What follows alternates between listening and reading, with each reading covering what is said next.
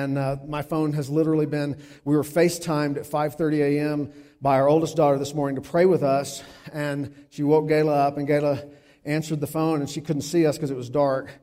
And she said, "What time is it?" And Gayla said, "It's 5:30. And she goes, "Well, I knew it was either 5:30 or 7:30, but I didn't want to Google it." And so we hung up the phone, and I told my wife, I said, "We didn't do a very good job teaching time zones to our kids."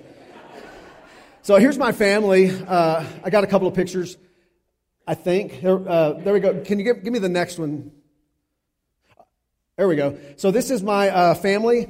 Our oldest is on the far right, Chelsea. Our second daughter is Lauren, the next one over, and her husband, Brad. He's a student pastor in our church back in Arlington. Of course, my wife and I, Gayla, is like every man in here, I'm married way above my pay grade. And so I'm excited for you to meet her. Then this is our son, our youngest, Seth David. He is a freshman in college. Then our third daughter, Madeline, and Goliath will be my new son, January the 12th. His name is Matt. And the second picture is of us at a Rangers game. And I added this in just so you can see that we know how to have fun. The Rangers lost that day, like the Cowboys and pretty much every other Dallas franchise. But a moment of self-deprecation here. Go back to the other picture. There you go. So you'll notice that my wife and I are the exact same height. Now go to the other picture. And you can't see it, thankfully, because it's kind of dark, but I'm literally standing on my tippy toes just so I look as tall as the rest of the men. So there, self-deprecation. Matthew chapter 9, verse 35 through 38 will be our text this morning. My desire this morning is to give you a word of encouragement from the Scripture. I want to challenge you with a word of vision, and I want to challenge you as a Christ follower and as a church. And from the moment the search committee called us after the interview and said we'd like to schedule to have you come, I immediately began praying about what the Lord would have me preach on this morning, and this was the text. Matthew chapter 9, verse 35 through 38. And Jesus went throughout all the cities and villages, teaching in their synagogues and proclaiming the gospel of the kingdom, and healing every disease and every affliction. When he saw the crowds, he had compassion for them, because they were harassed and helpless, like sheep without a shepherd. Then he said to his disciples, "The harvest is plentiful, but the laborers are few. Therefore, pray earnestly to the Lord of the harvest to send out more laborers into his harvest." Pray with me. Father God, we thank you for your love for us. We sang about it this morning. We thank you, Father, that while we were yet sinners, you sent your Son, Jesus Christ, into the world to die for us. And that in his death, burial, and resurrection, we are invited back into a relationship with you as your sons and daughters. Thank you, Father, for those of us who have tasted and seen that you are good. Thank you for redeeming us from our sin and making us part of your family. God, it is our prayer this morning that any person here today who has failed to understand how deeply you love them, that their eyes would be open, that the Spirit of God would woo them to Jesus Christ, and that they might be redeemed and made at peace with you. We ask, Father, that you would speak to us through these verses, challenge our lives as individual Christ followers and as a church, and we will be careful to give you all the glory. In Jesus' name we pray. Amen. So I'd like to begin just by unpacking these four verses, and then I'll try to translate the timeless truths of the text into today. First of all, when we look at this passage, we see that Jesus is journeying to where people are. In fact, it says Jesus went to all the cities. You know what the Greek translation of the word all is? All. Yes, somebody's done well. It's the word all. Now, clearly in the Gospels, we don't see every city mentioned, but the Scriptures are making the point that Jesus was about being where people are. And so Jesus travels from every city and village, and he's doing three things. He's teaching in the morning synagogue. That was didactic. There was an exchange of ideas. He was teaching about how life works in the interest of helping us live better. He was also, though, the Scripture says, proclaiming the gospel of the kingdom. And then finally, he was substantiating his ministry by healing every infirmity and sickness, every disease and every affliction. So Jesus journeys to where people are. If we were to go back to Matthew chapter 4, verse 23, we would see almost the identical verbiage describing what Jesus was doing as he did these three things, traveling from place to place. And everywhere he went, he was teaching, he was preaching the gospel of the kingdom, and he was healing. But when we come to Matthew chapter 9, verse 35 through 38, a transition is about to happen in Matthew's gospel. And so for the first time, as the disciples are following along with Jesus, they know the routine now. They've been doing it for quite a while. But this time, Jesus pauses. And as he looks on the city, something different happens. Now, we're given insight into what Jesus was feeling and thinking that the disciples did not have. But as they journey to where people are, the Scripture says in Matthew chapter 9 that Jesus saw the crowds, and his reaction was that he was filled with compassion for them. Now, prior to this particular passage, Jesus has been healing and exercising, but here, something strikes him differently, something deeper and universal. The Scripture says that Jesus saw the people. In Africa, in a Natal tribe, there's an expression, sawubona. Sawubona, it means, I see you. And they understand it this way, that until you have seen me, I don't exist. And so it's significant to note that Jesus sees people. Jesus sees you. You're not just a number. I'm not just a number. He sees us, and he's not instantly angry with us. He has compassion for us. Compassion is the Greek word, means that his heart went out.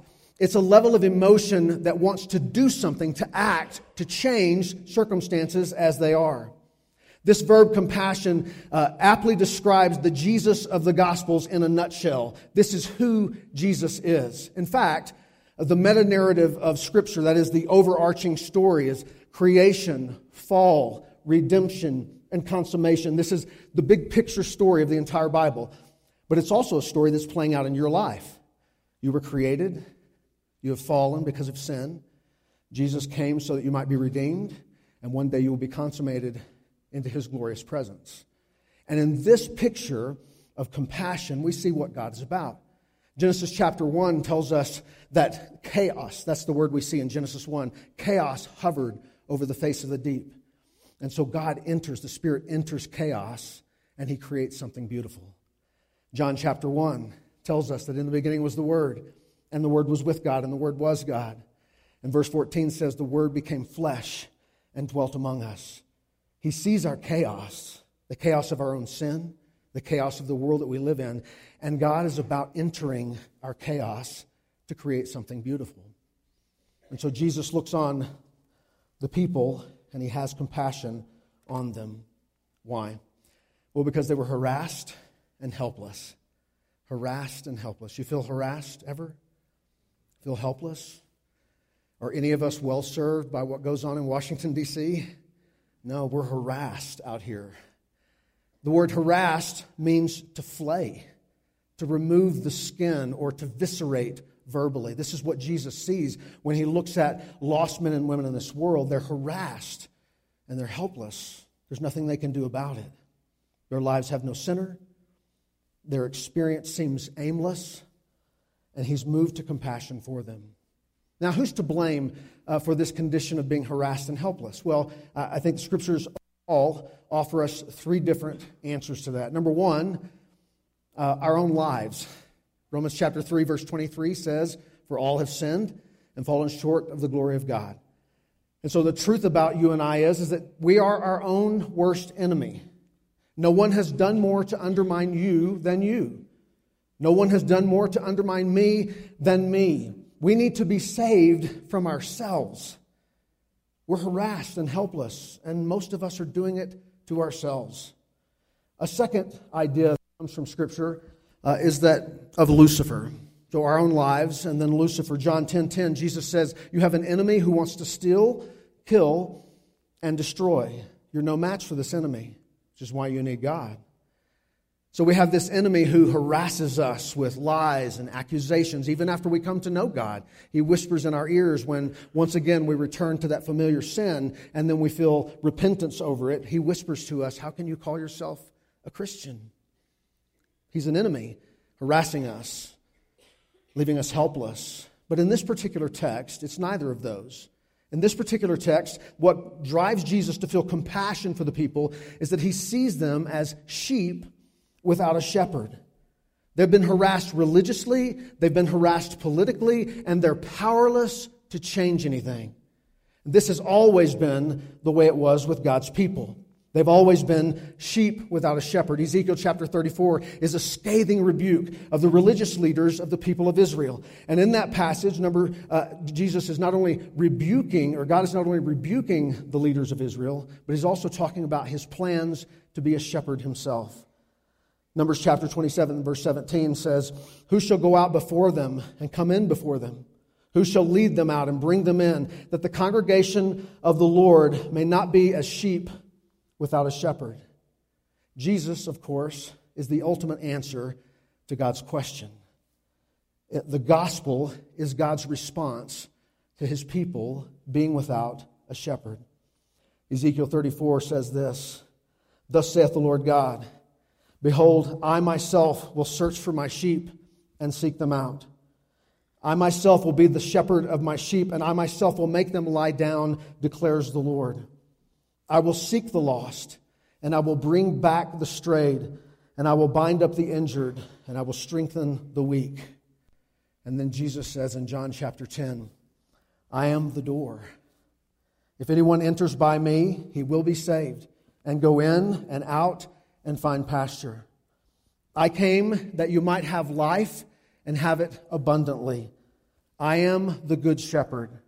The good shepherd lays down his life for his sheep." So to this point, the disciples don't really know what's going on in Jesus' heart and mind, but we do. And so after being filled with compassion for the state of the people, Jesus then moves from the flock to the field, and he speaks. He says these words, "The harvest is plentiful, but the laborers are few. Therefore pray earnestly to the Lord of the harvest to send out laborers into his harvest." And you can almost see the disciples reacting with confidence that Jesus is onto something here. I mean, they've been to so many cities and so many towns. The need is so great. What we need is more shepherds. So what we need is more Jesus. I mean, that's Peter's almost going to say, we just need 1,000 more Jesuses. Like, let's ask God to send more Jesuses into the field. I mean, that's what we need. That's what I need. I need more Jesus. Do you? We got to the airport Friday, and once we got to the airport, we got a coffee, and I said, "Hey, I'm going to go get some breakfast." So limited options, but I walked down to McDonald's. And walked into DFW in the terminal there, walked up to McDonald's and got my breakfast. And I had a meaningful interaction there. So I texted my family and I said, "Jesus just served me breakfast at McDonald's. And I'm pretty sure that's a good sign." And my second daughter, Lauren, texted me back and said, "Are you sure that's not Jesus?" And I said, "Well, no, I'm not completely certain. And now that you mention it, he was a little shorter than I expected Jesus to be. But I believe, because I need Jesus. And if Jesus wants to grab my attention and serve me breakfast at McDonald's through a Mexican guy who's short named Jesus or Jesus, then I'll be at McDonald's to meet Jesus." We need more Jesus. Jesus has compassion on people. And what the world needs is the compassion of a shepherd. The disciples were tracking with Jesus, but they didn't expect what was coming next. Chapter 10, verse 1, Jesus is going to start sending the disciples out. And what he says to them is, "I am sending you out as sheep among wolves." And so we say, hey, the disciples are like, "Lord, stop down. We're sheep too. We're harassed. We're helpless. Like, we need to be with you. We're not prepared to be sent out." But what we discover is that God's plan in the world is predicated on your involvement and my involvement. You see, God meets people where they are, but he moves them to where he is. We're each called to discover our place in the mission of God, to reach this world for Christ, and to make disciples of men and women, boys and girls. But the problem is, we're sheep too. And sheep need, necessarily so, ministry that only Jesus can do inside of us. Let me give you a few examples.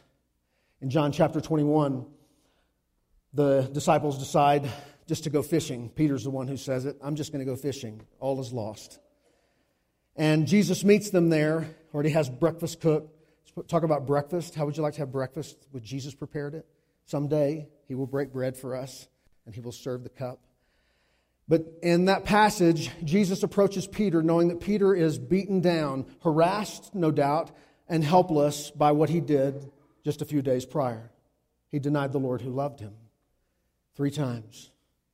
And those things must weigh on Peter. And so as Jesus begins to restore Peter, to touch the place of his wound, and to restore him to the purpose He has for his life, He asked him 3 times, Peter, do you love me? It's important for you to understand, Jesus is not asking you to explain why you did what you did. He knows you. What He wants to know is, have you come to the place where you understand how desperately you need Him and you love Him for what He's done for you? Peter, do you love me? Yes, Lord, I love you. Feed my sheep. Peter, do you love me? Lord, you know all things. You know I love you. Peter, tend my flock. Peter, do you love me? Lord, you know that I love you. You know all things. Feed my sheep. The Apostle Paul becomes a great servant for God. He goes through many hardships and trials. And we're told about a thorn in the flesh that 3 times he asked the Lord, please take this from me. Who among us doesn't feel that if God would just remove that part of us that causes us so much to struggle, that the enemy lies to us about, if He would just remove it from us and give us something else. Have you prayed that? I have before. Just give me something else to deal with. But the Lord says to Paul, my grace is sufficient for you, for my strength is made perfect in your weakness. See, what God wants to do is meet you where you are, touch the place of your woundedness, heal you or put you on the path to being healed, and then use you to reach other lost sheep. This is what we're called to do. I've experienced this in my own life. My wife and I have been married for 30 years. 31 to be correct, sorry about that. 34, we've known each other. We were high school sweethearts, and a lot has happened over those years. I came to Christ when I was 9 years old and had a number of hard experiences in growing up and becoming serious about Christ and what He had done in my life. And I've discovered that the greatest ministry that God has drawn out of me, the most meaningful ministry, and it's primarily to men, is to speak to the wound in my own life. And then when I was willing to use it in the lives of other men, He used it greatly. When my story is used in the hands of God, my story becomes His glory.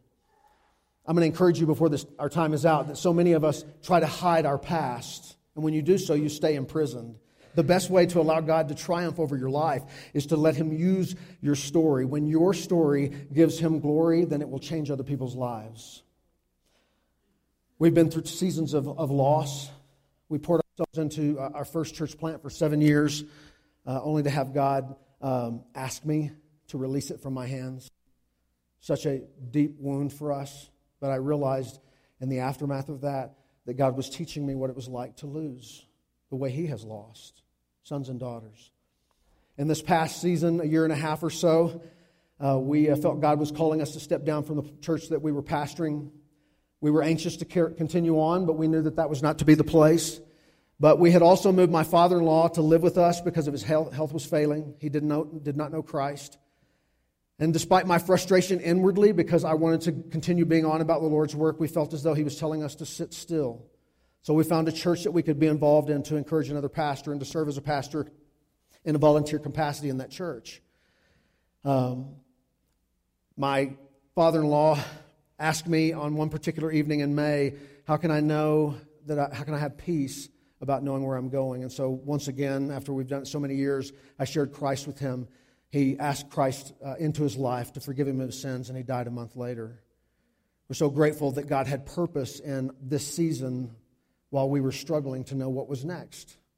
Another thing, my wife and I prayed 2 consistent prayers for most of our lives. One of those prayers is that God would allow us to have stability for our kids, to raise them in a setting where they would have health. I watched so many pastors' families come and go when I was a kid. We wanted to give our kids stability. And so even though it was frustrating to me, our son was approaching, our 4th child was approaching the end of his high school career, and we were just so anxious, or I was anxious to carry on. But what we discovered was that God was answering a prayer that we prayed to give our kids stability. And so our son graduated last year, and in the aftermath of that, we've discovered that God is ready now for us to move on. The other prayer that we have prayed consistently for 28 years in ministry is that God would allow us, when we were ready, that He would allow us to grow old with a congregation. We come here believing that God is calling us here. We don't intend on going anywhere anytime soon. We want to come here and make this our home. We want to grow old with a congregation. We want to be sheep. We want to be a shepherd, rather, for a flock without a shepherd. 2 Corinthians chapter 4, verse 7 says, "But we have this treasure in jars of clay, to show the surpassing power belongs to God and not to us." What I would encourage you with this morning is that the season you've gone through, while it may be hurtful in many ways, and while you may have had accusations from the enemy about what God was doing here, was that you would be encouraged this morning that God causes all things to work together for good, those who love Him and to those who are called according to His purpose. Matthew chapter 9 teaches us that Jesus makes wounded healers out of flawed and fallen people. And this work of the gospel, making wounded healers, is the lifeblood of the church. And the church that is committed to the gospel is the hope of the world, the hope of a city, the hope of people. Now, let me give you 3 applications here. My heart for you this morning would simply be to encourage you to remember that Jesus came to Gunnison. I don't know when it came exactly. I don't know if it was in the 1800s when trappers and mountain men were working the area. I don't know if it was in in the 1800s, 1853 to be exact, when John Gunnison came through here looking for a route for the transcontinental. Or maybe if it wasn't then, I know that at least it happened in 1918 when Community Church started in Gunnison. Jesus came here. You know why He came here? Because He loves to be where people are. And I don't know if you started out in Gunnison. I didn't. But wherever you started out, Jesus has been coming after you. There's no mountain He won't climb up, as that song says. There's no shadow He won't light up, no mountain He won't climb up, no wall He won't kick down coming after you. Jesus is coming after you. And He's not an angry God. He's a compassionate God. Jesus wants so much for you to know that He sees you, sawobona. He sees you, and He wants to give you His compassion, to change your life, to give you a hope and a future. And that counts for you as a son or a daughter, but it also counts for our church. If you're a seeker here this morning, if you're someone who's entertained the idea of God, but you've never given your life to Christ, I hope that you know God sees you. And He's not mad at you. He took all of His frustrations about your sin out on His Son, Jesus Christ. He just wants you to come running home into His warm embrace. He wants to show you His compassion. The ball is in your court. Jesus wants to meet you where you are, where you most need Him to bind up your brokenness, to release you from the things that hold you, and to move you forward in His great purpose. He wants to enter your chaos and create something beautiful. And then He wants to release you to doing ministry out of your brokenness, to being about the mission of reaching lost men and women, and to multiplying yourself by discipling others. We are at one and the same time beloved sheep of the great shepherd and sent ones of our great Savior. We are called to incarnate the person of Jesus Christ. We're called to perpetuate Jesus, to let Jesus work in us, through us, as us. And I've got great news for you today. I am so optimistic about the future of Community Church in Gunnison. Why? Because she belongs to Christ. And Christ is a winner. The battle is already won. He's seated. It's significant that in the Old Testament there's no chair in the Holy of Holies because the work was never done. The high priest has to continue slaughtering animal after animal. But once Jesus has made a sacrifice, he ascends to the Father, and guess what he finds? A place to sit down and take a rest. He's done the work. And what Jesus says to the Community Church of Gunnison, to you and I as individual Christ followers, is that greater things than these will you do because I go to be with my Father in heaven. Do you believe that? The best days of this church are in the future. And that is because Jesus is not done working in this world. And you and I are the answer. Paul says we have this treasure in earthen vessels. So close your eyes for a moment and see with your mind's eye. How is the compassionate glance of Jesus falling on you today? When you think of God looking at you, are you still in the land of the law? And you know you're a lawbreaker? And you know He's mad? Or have you tasted grace and discovered that despite your sin, He loves you immensely? That He has a purpose for your life to make you look like Him? My prayer this morning is that you would recognize that Jesus understands in many ways you are a people still harassed and helpless, like sheep without a shepherd. But Jesus has come to Gunnison. Jesus has come to Community Church, and He's still here. And I believe that He's providing shepherds for this flock to tend and care. So my encouragement to you this morning would be that you would simply press into Jesus Christ.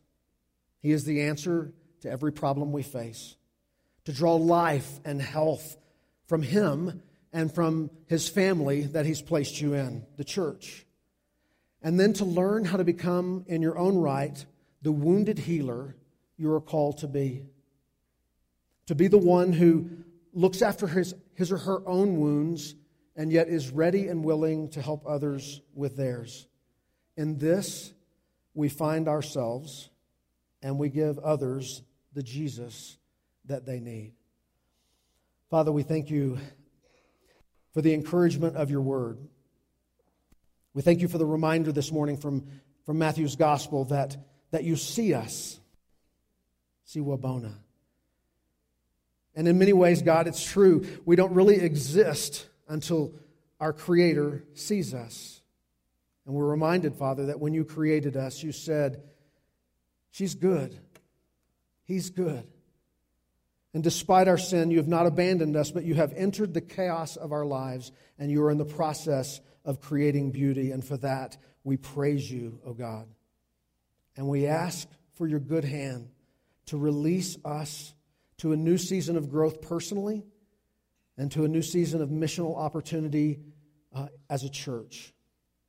And we pray all of this today in Christ's name.